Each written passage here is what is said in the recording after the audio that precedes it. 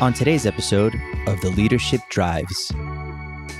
Nobody wants to talk about senior care until they're either in crisis or one of their family members is starting to decline. And so what we are trying to do is let people know about the options available for their loved ones, trying to get them to start talking about that early to their loved one when they're healthy, when they can still make decisions for themselves. I think COVID was a game changer for everyone who survived it, first of all, and didn't. But when you work in senior care, it was almost like we were in the middle of a war. To work in senior care, it's a little bit of a calling.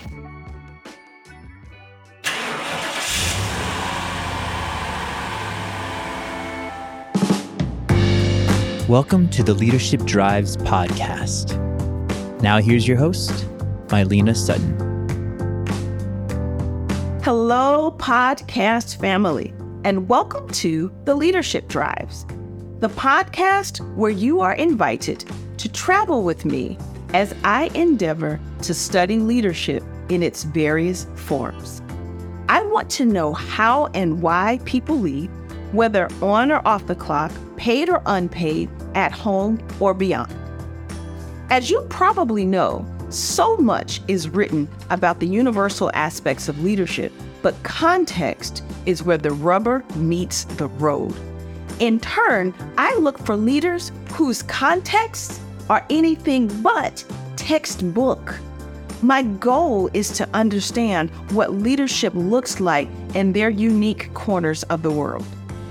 Now, I know I just said that I believe that context matters greatly. This is true.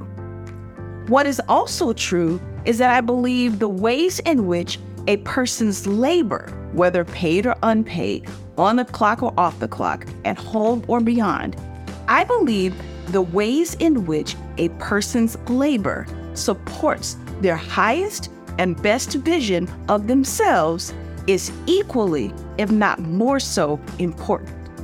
The lengths to which leaders will go to connect their inner drive to what they do every single day is captivating. This nexus is so remarkable to me that I prefer to meet my podcast guests in person. Whether it means a trip across the country or a simple drive up the New Jersey Turnpike, my goal is to understand the trade-offs, the choices that people make to gain alignment between their personal and professional lives, and how that impacts their ability to create visions that other people can embrace. Thank you so much, Shari, for letting me come visit you in your place of business. We are thrilled to have you here. Welcome to Jewish Home Life. Indeed, indeed. You know, it was amazing. I was actually kind of glad to know that it was Jewish Home Life for a couple of reasons. With my podcast, I make a point to include people from various religious communities because I think sometimes we don't think of people in those arenas as having leadership skills, but that's a very important part of our culture. And in those settings, frankly, I think you'd probably need more leadership skills than you need in some other spaces. So I was really excited to actually get an invitation to actually come here. So with that, tell me a little bit about what a day in this organization looks like for you. What's your normal day like? Sure. I like to say my normal day is like a Seinfeld episode because there is something different happening. And when you tell someone the story, it seems like it's about nothing, but there's always funny parts to it. To give you just a quick thumbnail background, Jewish Home Life is a nonprofit. We support every stage of aging from independent living and private home care all the way through assisted living, memory care, and hospice. We have residential communities and at-home care services. So I work in the middle of what Seinfeld called Del Boca Vista. So I work in the middle of two independent living communities and a nursing home. So we have residents around all the time. Oh, wow. When we go eat lunch, there are residents residents having lunch with us. We'll be passing through activities.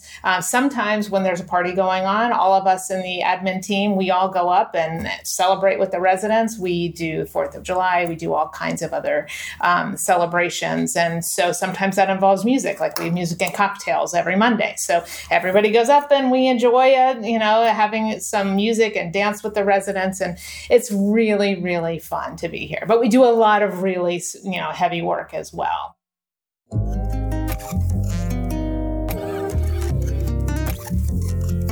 You are listening to my conversation with Shari Bayer, the Chief of Marketing and Communication of Jewish Home Life, located in Atlanta, Georgia. If you've ever contemplated just how much information to share with someone or your team and why, Shari's interview is encouraging. She shared how her organization used transparency to improve employee morale and how her organization had to be intentional and careful about how they shared information because they worried that it could cause panic amongst the employees.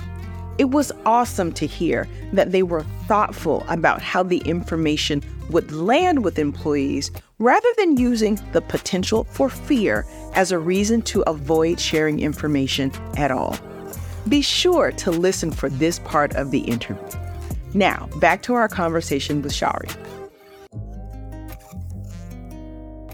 What's the youngest age somebody would come here to live? Sure. So we run 2 HUD subsidized communities, and there's an age requirement. You have to be at least 62 years old unless you have a handicap that requires you to live in a handicap accessible unit. So, but in our nursing home, you can actually be younger than that. So we've had residents with Huntington's disease or ALS that have been much younger but need full care. And then in our assisted living communities, typically the age is like, mid 80s to, we just celebrated 100th birthday of one of our residents. One of our hospice patients is 108. So yes, people are living a lot longer now. And so we get to enjoy that as much as possible. But yeah, assisted living, it's usually mid 80s to, upper 90s. I would have to have a conversation with God about this 108. Like, what are we doing? I mean, that's insensitive. I shouldn't say that. But so when you have people who are in this facility, what I'm thinking about is I have an aunt. She lives in a Brightview community. Mm-hmm. So one side is assisted living, the other side is independent living. And during the pandemic, Auntie did not do well. How did things go around here with the patients and staff? Wow, that was a time. Yeah. So it really bonded the staff, and because we acted as the family for the residents, we had no choice. We had to lock our doors. The government was telling us we could have no visitors. That was really, really difficult for the staff and the families. We had staff who really worked around the clock. To work in senior care, it's a little bit of a calling. You have to want to work with old people. And all of the special requirements, to work with people that have dementia. Things change every day. They don't understand why their family member can't come, and they don't understand that they have to wear a mask the whole time. And so what we had to do was figure out creative ways to give support to those residents, act as their family members, give them all the hugs, but at the same time trying to be as socially distant as possible, and really try and get them to adhere to, no, you're not supposed to wander out of your room. You're supposed to stay in your room. How do you tell someone with dementia they have to stay in their room? So we did a lot of things like, bingo from the doorways and exercise in the doorways, because of the way our nursing home is structured, everything is around the dining room. So we have a dining room and then there's 12 rooms surrounding it. So we were able to kind of stay in the center and still engage with the residents. So it was really hard. And then our administration team, we would go out. Our chief development officer, she was also known as the candy lady. So every Friday, she would bring candy to all of our caregivers and housekeepers and dietary staff. And so everybody knew her as the candy lady. So we did as much as possible to keep morale up. But at the same time, you're having outbreaks of COVID. We were not immune to that either. And so we had a couple of outbreaks that were devastating. We lost a lot of residents. Really? And So the day that we got the vaccines was one of the happiest days of my life that I can recall. I mean, we had caregivers, our CEO, people were crying when we were able to get the vaccine because it was just, everybody could breathe, wow. Knowing that there was going to be kind of an end to the madness. So, but it was a tough time for everybody, but we're excited. We're on the other side of it now, and families can come in and come and go. And the team that we built during the pandemic has stuck around, and we're thrilled about that. So our staff turnover is down. We just, we really have a solid core of caring, enthusiastic team members now. How would you say managing your team is different now versus during the pandemic versus pre-pandemic? So my team grew a lot in those times. I was a department of one for many years, and now I have 4 people in my department. But during the pandemic, it was really hard because at any given moment, you or your family members had COVID, and you couldn't come to work for 10 days. Our CEO designated everyone essential staff almost immediately. So nobody was remote. You had to come to work, and it was come to work and do whatever needed to be done. So some days we were working in dietary, some day we were in activities, just whatever needed to be done, we all pitched in and did it. And so in the middle of that, we were also managing media. We had, reporters calling us, asking us, how we were managing, or do we have any outbreaks? And so for my department in marketing and communications, we had communications every week with our families. We were, trying to get them as much information as possible. We were posting on social media every picture possible, trying to get people to be able to see their residents. We were working, our activity directors were doing video calls every day. So it's very different now, because now we welcomed back all of our families, all of our volunteers are able to come back. So it's different now in that now we're allowed to have more work-life balance, which is something as a manager that's incredibly important to me. Gotcha. When you say marketing for a facility like this, if I'm honest, I don't know what marketing means in that sense, because I'm thinking, okay, the social media makes sense, but tell me what marketing means in this context. Like, what are you actually doing?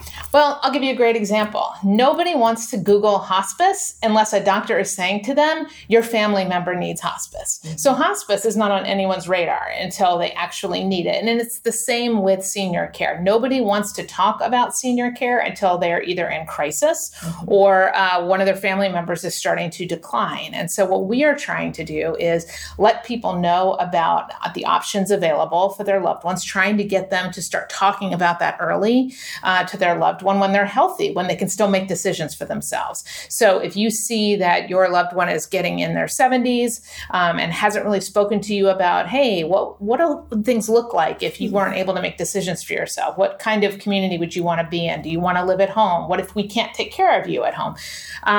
What we're trying to do is expose people to the options available and allow them to give them the language to have those conversations. Mm-hmm. And then if they are in crisis, if you have a family member that's had a fall, what we do is we show you how we can care for your loved one and still include you as part of that caregiving team. So, we do a lot of education. We market through education, just telling people what's the difference between assisted living and independent living. When do you know if it's time to move to memory care? What does it mean when someone says, hey, palliative care would be an option? Most people don't even know what palliative care is. So it's our job to educate people.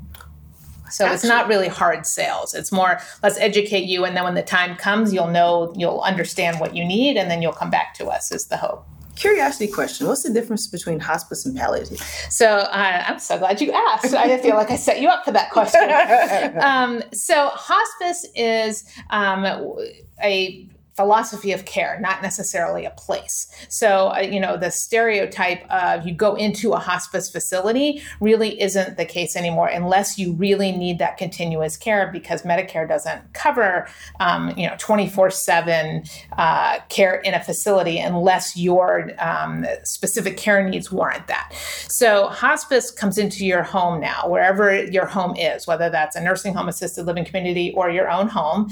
And it helps you with with comfort measures and any end-of-life care needs that you have. So if you are, for example, at end-stage cancer or have a life-limiting diagnosis, there's a lot of criteria. It's very government regulated, but if you meet those criteria and you are no longer using measures that will extend your life, for example, if you're continuing to do chemotherapy or something like that, then hospice is the right thing for you.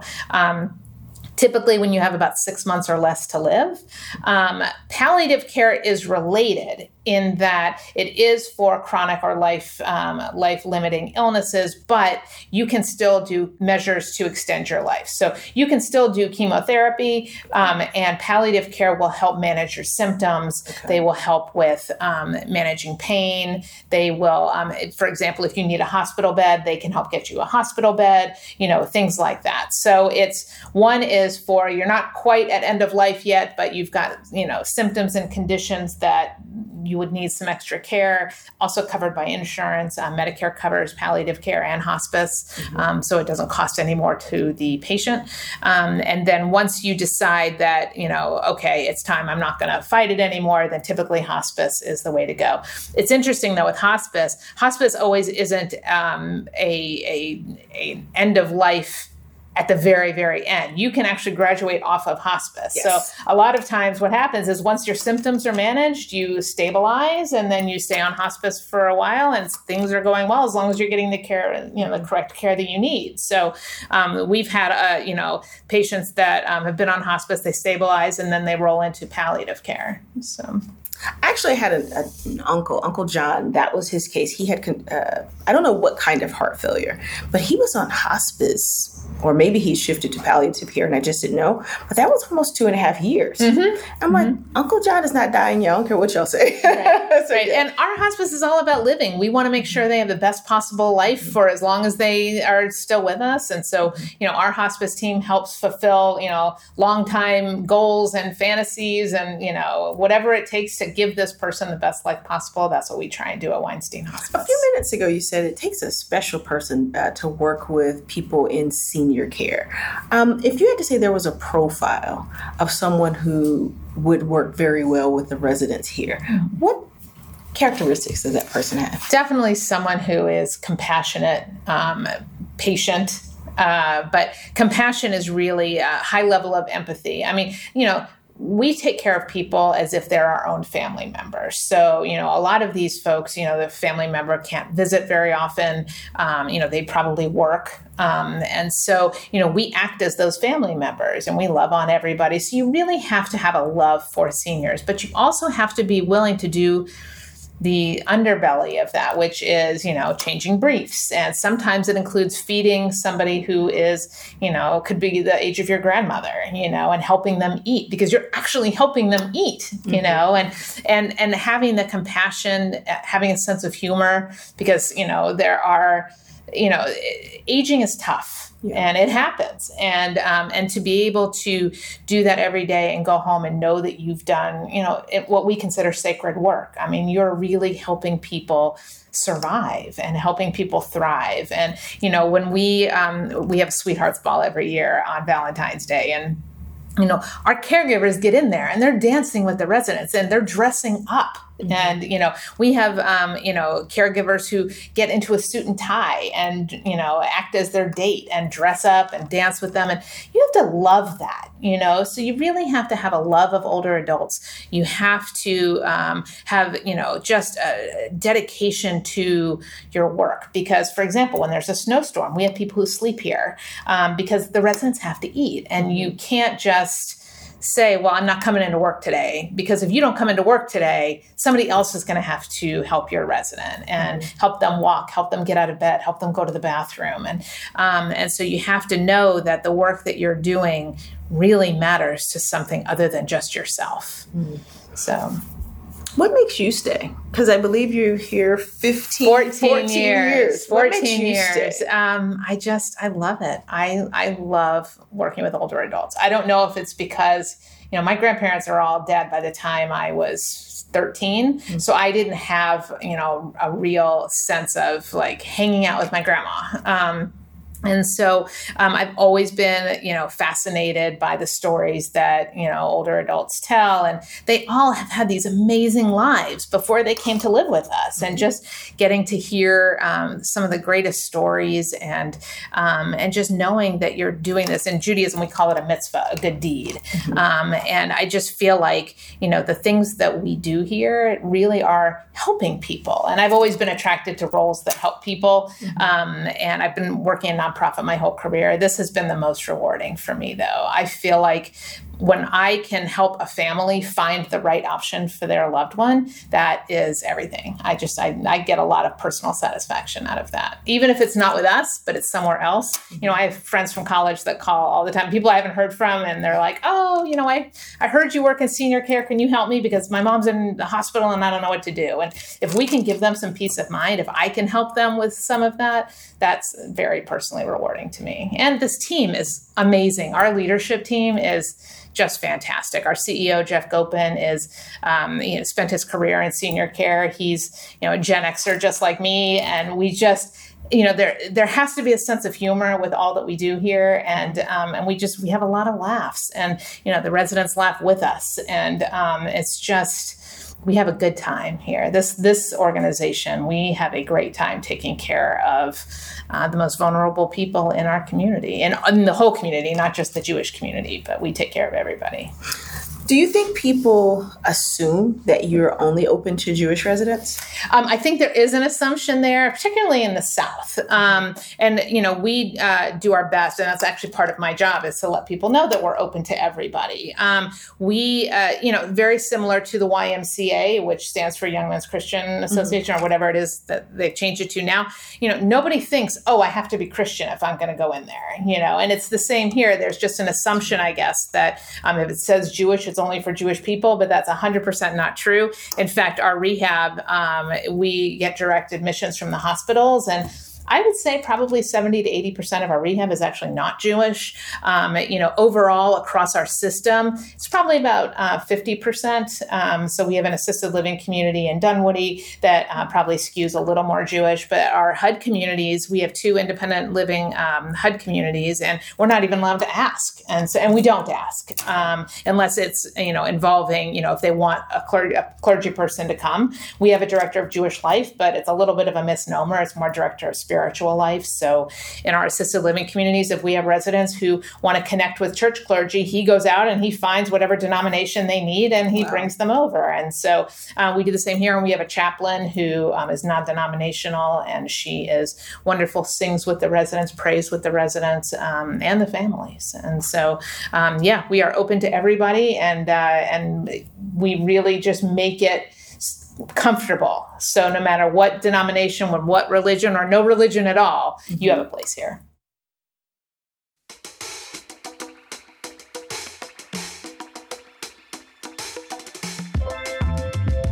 When I think of the things I hear about senior care, the first thing that comes into my mind, and I hope I'm wrong, is crushing costs. So when you're in a facility like this, when you think about the crushing cost, and when you think about the services that they need, what are some of the things that you think families, maybe our society at large, can do? Because what do you do with that? I think my aunt is somewhere around $6,000 a month. Yeah. It's pricey. Expensive. So what do people do around the cost issues, or is the HUD community helping to fix some of that? How do you deal with some of that?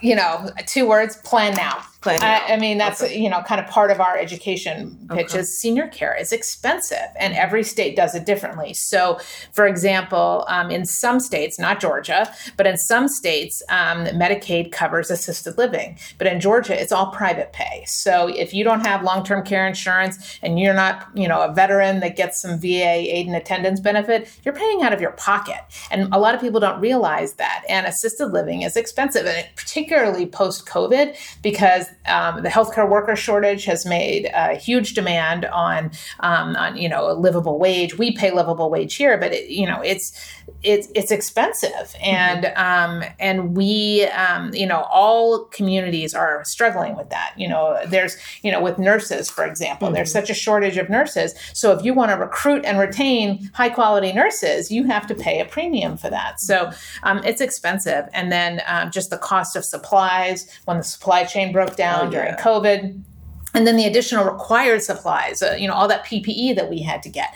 It's incredibly, senior care is incredibly expensive to run, and it's incredibly expensive to take advantage of. So, people in nursing homes, apply for Medicaid because Medicaid covers nursing home, but there is a shortage of nursing home beds. We have a wait list here at our nursing home. Most nursing homes do. And so, especially for Medicaid beds. So we, as part of our nonprofit philosophy, we reserve about a third of our nursing home beds for Medicaid residents, and then we have 2 HUD independent living, so that the rent is subsidized by HUD, but it's expensive, and there's just other than, saving now because people are living longer. Technology has gotten so much better with medicine and, different kinds of drugs. There's just a new drug now that is supposed to delay Alzheimer's. I heard about that. I mean, amazing, right? But that means people, which is wonderful, but people are going to be living longer.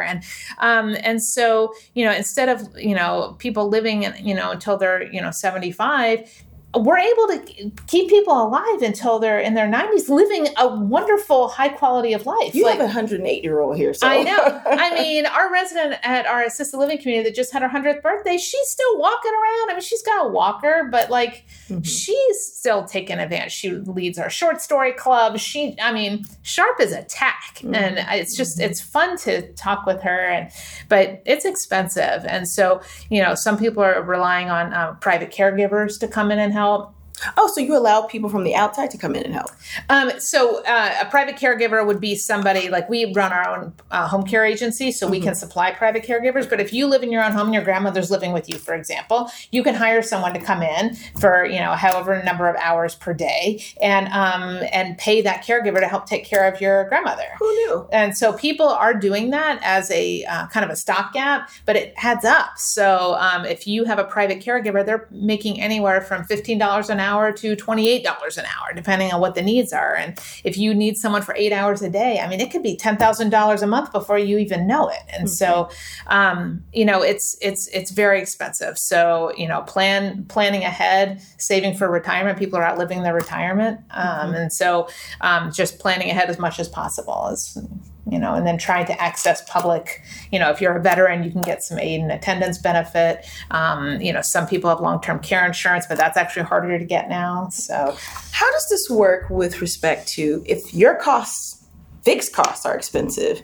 I don't know what the average wage is of your actual employees, but I'm assuming you're trying to balance the two. Every organization is. Sure. So how do you motivate your staff to stay engaged, to stay connected? Yes, they're special people. They're connected to seniors. They like to do it. I think I read this book.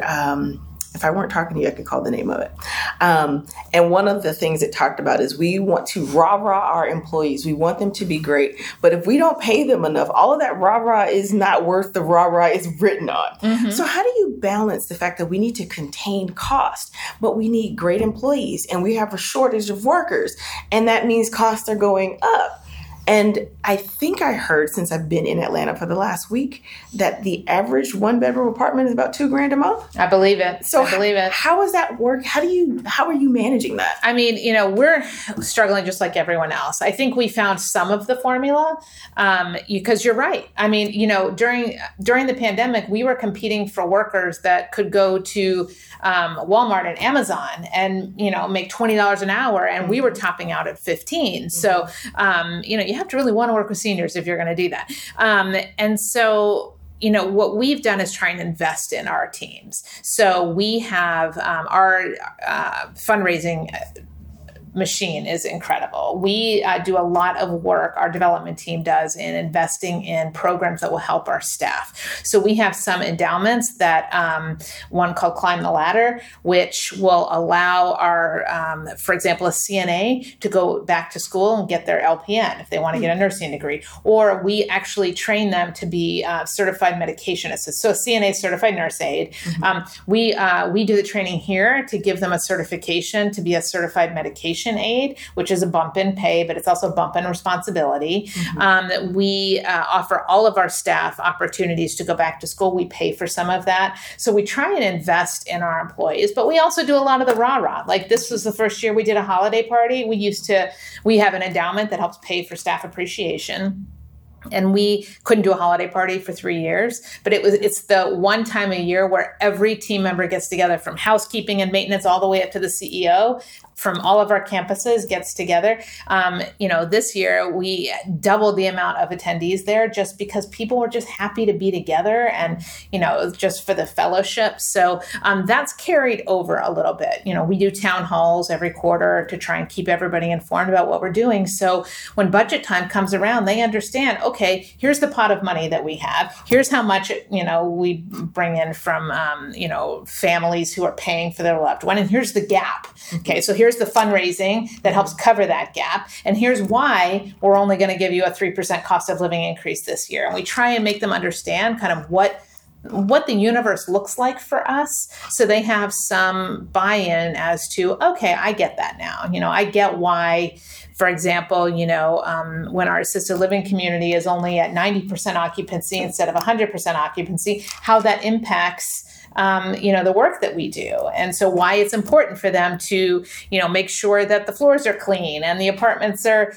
spotless, and that we treat our residents wonderfully, because when tours come in, we want prospective families to see that. So they take ownership of kind of the pride of what we're doing and why we're doing it. And we think that has made a difference in why they stay, because they understand what we're trying to do, the bigger picture of what we're trying to do. Has your organization always been that transparent with staff around? No. So what happened that made you decide to do that? So we've made some changes with our change in leadership. We have a new CEO who was our chief operating officer for 6 years as part of succession planning. So when he became CEO about a year ago, he wanted to make some changes about just the idea of transparency, making our staff understand better kind of the numbers behind what they're seeing.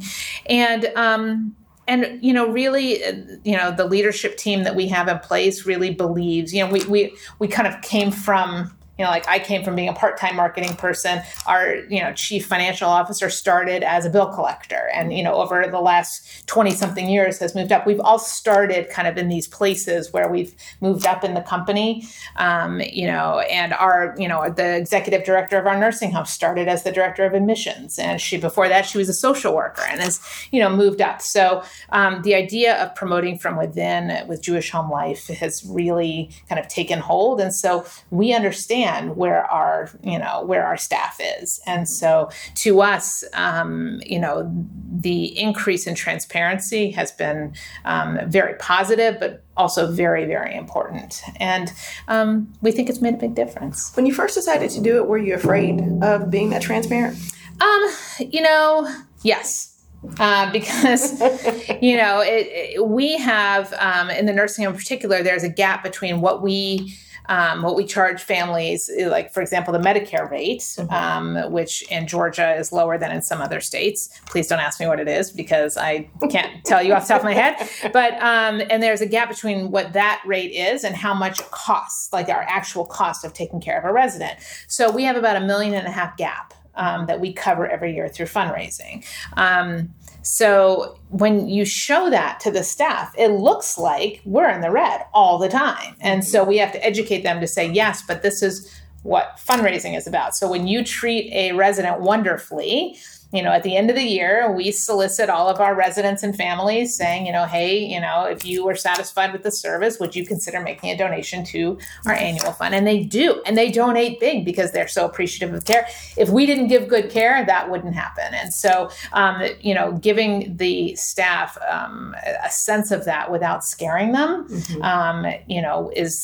that's always a risk. Gotcha. But we believe it's important.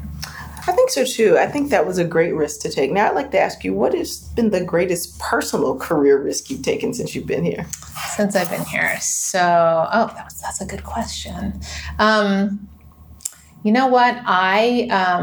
The thing that I'll flip it to say the thing I'm most proud of, because It was risky at the same time. It was and scary and fun at the same time. 8 years ago, I've done things since then. So this seems like a long time ago now. But I'm going to say two things. All right. So 8 years ago, we opened an assisted living community from the ground up in Dunwoody, Berman Commons. And I was living in Dunwoody at the time. And so I understood from a resident's point of view why the city of Dunwoody wasn't so excited about having a senior community in the middle of a residential area. Everybody's worried about the ambulances and all of the other stereotypical things that you think about with a senior community, seniors running around in the middle of the night,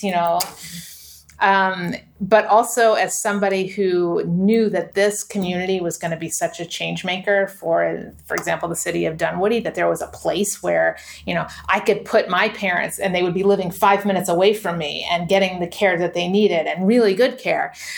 So I got to watch that go from the ground up. And I was, partially responsible for the selling of, or the leasing of all of those apartments. So when we opened with a waiting list, and it was really amazing, and getting to see that community come full circle, because when we opened, we were full, and then, as any new organization does, you have some operational issues, and then of course COVID hits, and then and now we're on the other side of it, and we've got this incredible leadership team and a chef that is just spectacular, and activities that they're doing are just fun and engaging. And so now I'm seeing this community come, really just rise to the occasion, and that's been really fun. But the second thing I would say is just managing COVID.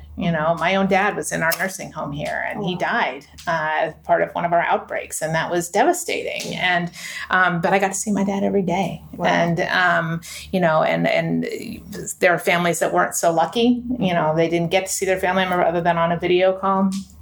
And I think COVID was a game changer for everyone who survived it, first of all, and didn't. But when you work in senior care, it was almost like we were in the middle of a war, and we came out the other side. And there's still some PTSD there, but for the folks who worked in senior care and saw kind of that struggle, here I am, I work in senior care, I know we shouldn't have families in the building, but I was also a family member whose own mother was angry at me because I wasn't letting her in to see my dad, and so I was seeing both sides of that, and to be able to try and help families, educate families, communicate with our families about what we were doing, so they would feel some level of comfort that their family member wasn't being forgotten in their apartment, that we were actually trying to engage them. That was, to me, some of the most challenging, but some of the most rewarding work as well.